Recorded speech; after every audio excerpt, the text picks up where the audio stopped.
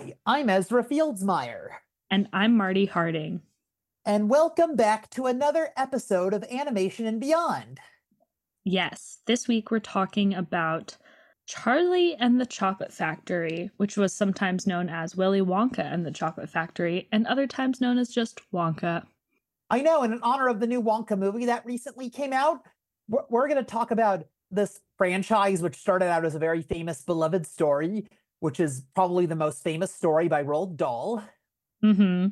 And how it's become one of the most famous of all time and a lot of the memorable moments, and how there have been a lot of adaptations and how it's very beloved like we know today. Yeah, and you're right. There's a lot of adaptations and references to Charlie and the Chocolate Factory. It's one of those stories that you kind of hear about as a kid and you might not remember the first time you watched it as a movie, but you know you saw it at some point. So we're going to talk about that in just a minute. First, we're going to feature a song from the movie that came out in 1971. Yes, it's called Pure Imagination. Come with me and you'll be in a world of pure imagination. Reach out, touch what was once just in your imagination. The song was written by Leslie Bricusse and Anthony Newley. They were the original composers. And the version that got made famous by Gene Wilder was a dreamy, kind of melancholy, nostalgic song version that was in the 1971 movie. Yes, I know. And there was a new version of it in the Wonka movie that came out. Yeah, they re-recorded the song with Timothée Chalamet, the star of the Wonka movie, singing it. I know. And the original film, Charlie and the Chocolate Factory, as we all know, had some really great, memorable songs, and we'll get to that soon. Where else have we heard Pure Imagination, Ezra? Some people have covered it, like in a Chipotle short film in 2013 by Fiona Apple, and an instrumental version was heard in the 2017 Marvel Cinematic Universe film, Thor Ragnarok. Interesting. How else would you describe the song and its lyrics, Ezra? Breathtaking, unique, remarkable, unbelievable, one of a kind. What is the song about? What is it talking about? Pure imagination and how your imagination can come true. And it's about making a wish to make your dreams come true. Yeah, it's kind of this voice saying, come with me. I'm going to show you what you can make your dreams come true with your imagination. And how does that fit the story of Charlie and the Chocolate Factory? It shows them, like, when he shows everyone this room with all the candy and the chocolate river and everything, and shows them that everything in there that's all edible. And especially for Charlie Bucket, who's a little boy who has big dreams. Definitely. And like any kid, he dreams about candy. So this song is kind of escorting us into this world where kids' dreams have come true in the form of this incredible, whimsical candy factory. I know, like nothing else you've ever seen. Definitely. And nothing we've seen since, really. I know.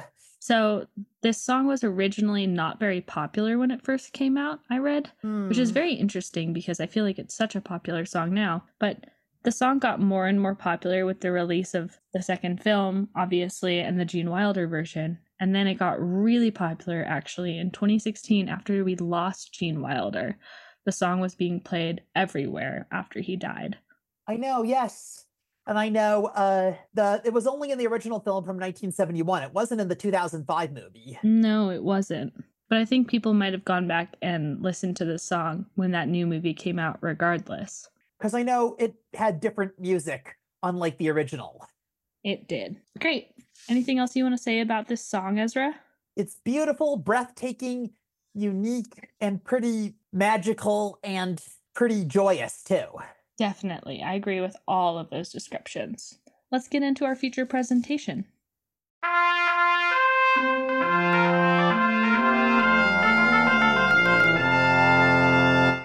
So this classic story we all know as Charlie and the Chocolate Factory, which is probably the most famous story by Roald Dahl, was first published in 1964. It was called Charlie and the Chocolate Factory, and It featured more in-depth adventures of the same character, Charlie Bucket, inside the whimsical, magical chocolate factory owned by Willy Wonka. And the backstory that we get in the book actually comes from Roald Dahl's childhood himself. He went to a school called Repton in the UK, and he lived right where the Cadbury chocolate factory lived. And there was another competing chocolate brand at the time, and growing up, he was aware that the two chocolate factories, chocolate brands, would send spies to steal each other's secrets from their factory. So the background for Willy Wonka and the Chocolate Factory is that the shroud of mystery that surrounds Willy Wonka's chocolate factory is due to the fact that spies were sent to steal his secrets. And so he closed the factory down and reopened it in secret. So that's why he is the way he is. Because of Wonka's evil rival Slugworth. Yeah, exactly. So that's all drawn from Roald Dahl's real world experience. Now I want to talk about this plot in some of the most important parts. It was about a poor little boy named Charlie Bucket who lived with his family, I know, and he was a poor, but he was kind and good-hearted and honest. And I know he had big dreams that he never gave up on. And he hears about 5 Wonka bars that each have a golden ticket, and it will only go to 5 children who find the golden ticket will get to go to the factory. First, it goes to a gluttonous, overweight boy named Augustus Gloop, who just likes to eat and eat and eat. Then Veruca Salt, who's a spoiled, bratty girl who's extremely obnoxious. Then Violet Beauregard, who just chews gum all day. And then Mike TV, who's obsessed with television. And then Charlie, eventually, right? Yes, and he's lucky he finally gets one, and he brings his grandpa, whose name is Joe, to the factory, and they go on an adventure of a lifetime where they meet Willy Wonka, who takes them into this incredible place. First, the candy room, where we introduce those Oompa Loompas, who were orange in the original movie, and normal skin color, not orange with green hair in the remake. Of all skin colors. And from a place which is in that fictional universe called Loompa Land, where Wonka met the Oompa Loompas.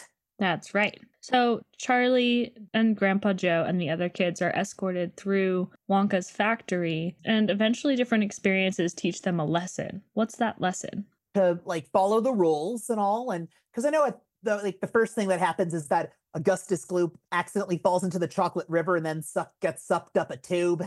And then they go into the laboratory where Violet Beauregard chews gum and turns into a blueberry. Then in the original, it was the golden geese, but in the newer one, it was squirrels, more accurate to the book.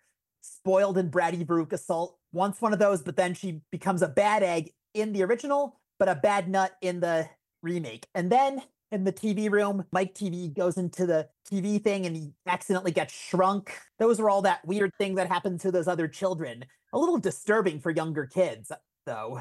Definitely, but they each teach a lesson that you can't ask for too much. You can't be entitled to anything.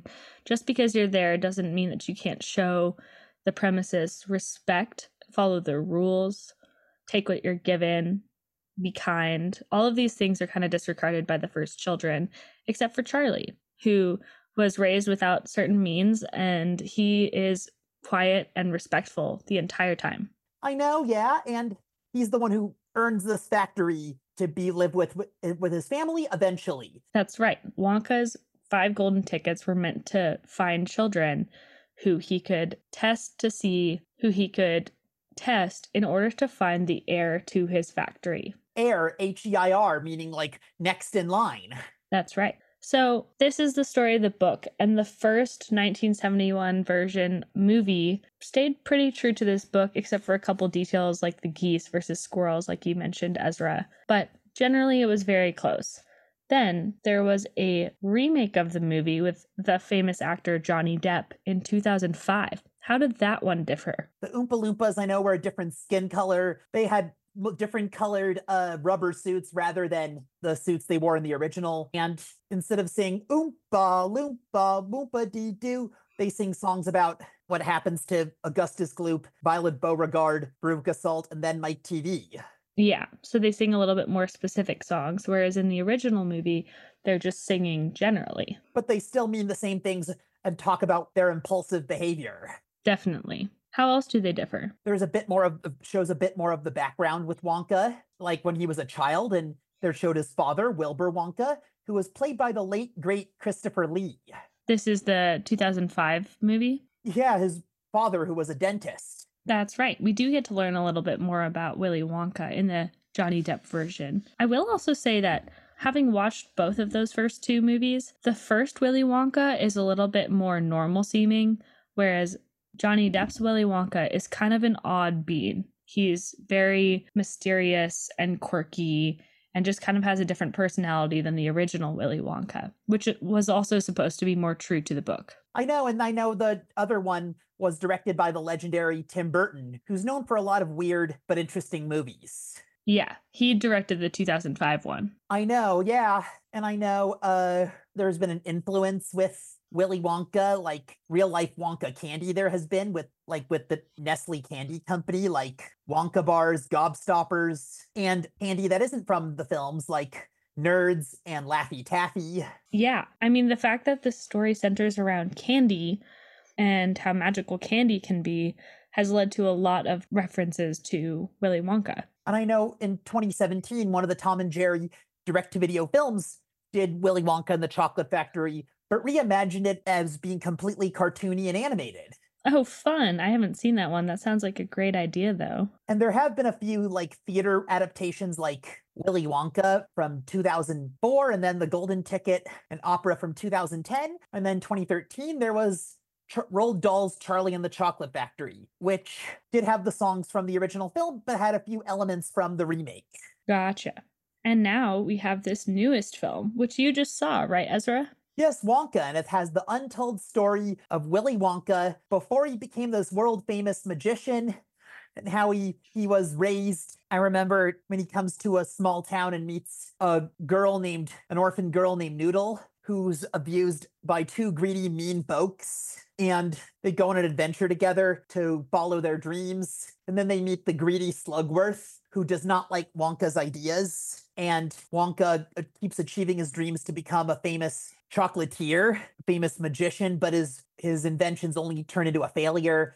But I liked the new character who was played by Hugh Grant, that Oompa Loompa.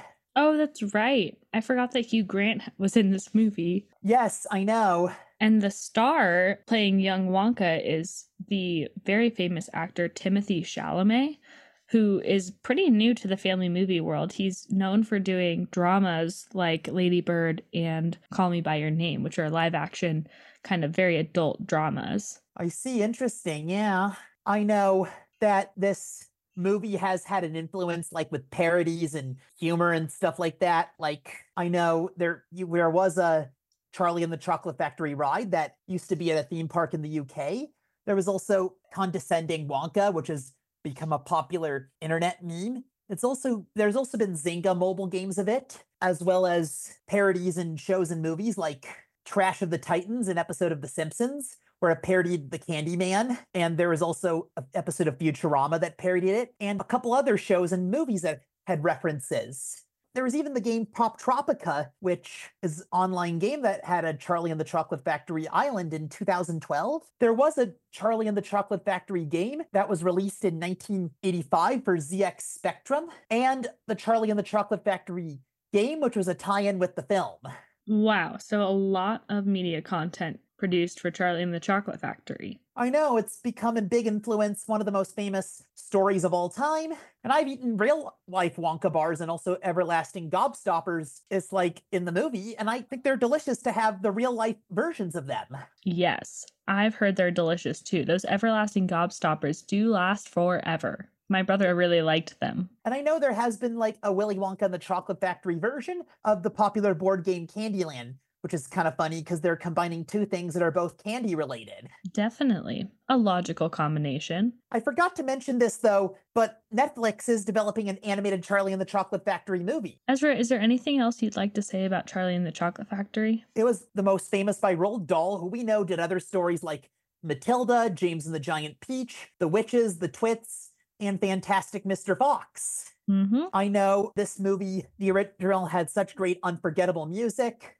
And the newer one, which Johnny Depp, had music by Danny Elfman, who's a legend. Definitely. And I really love this story, this unforgettable story about never giving up on your dreams.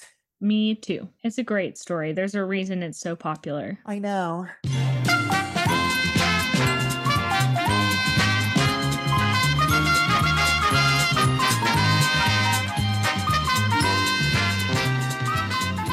Now, let's move on into trivia. We have to answer last week's trivia question about Chicken Run. Mel Gibson and Zachary Levi did voice roles as male leads in two Disney animated features, respectively. And I know what they were. It was Mel Gibson, who voiced Captain John Smith in Pocahontas, and Zachary Levi, who voiced Flynn Rider in Tangled. So an older movie and a newer movie. Now we've got a question about Charlie and the Chocolate Factory. What film studio originally distributed Willy Wonka and the Chocolate Factory, and what owns the distribution rights to it now? If you think you know the answer, be sure to listen to the next episode. Thank you for listening, and we'll see you on the next episode of Animation and Beyond. Bye! Goodbye!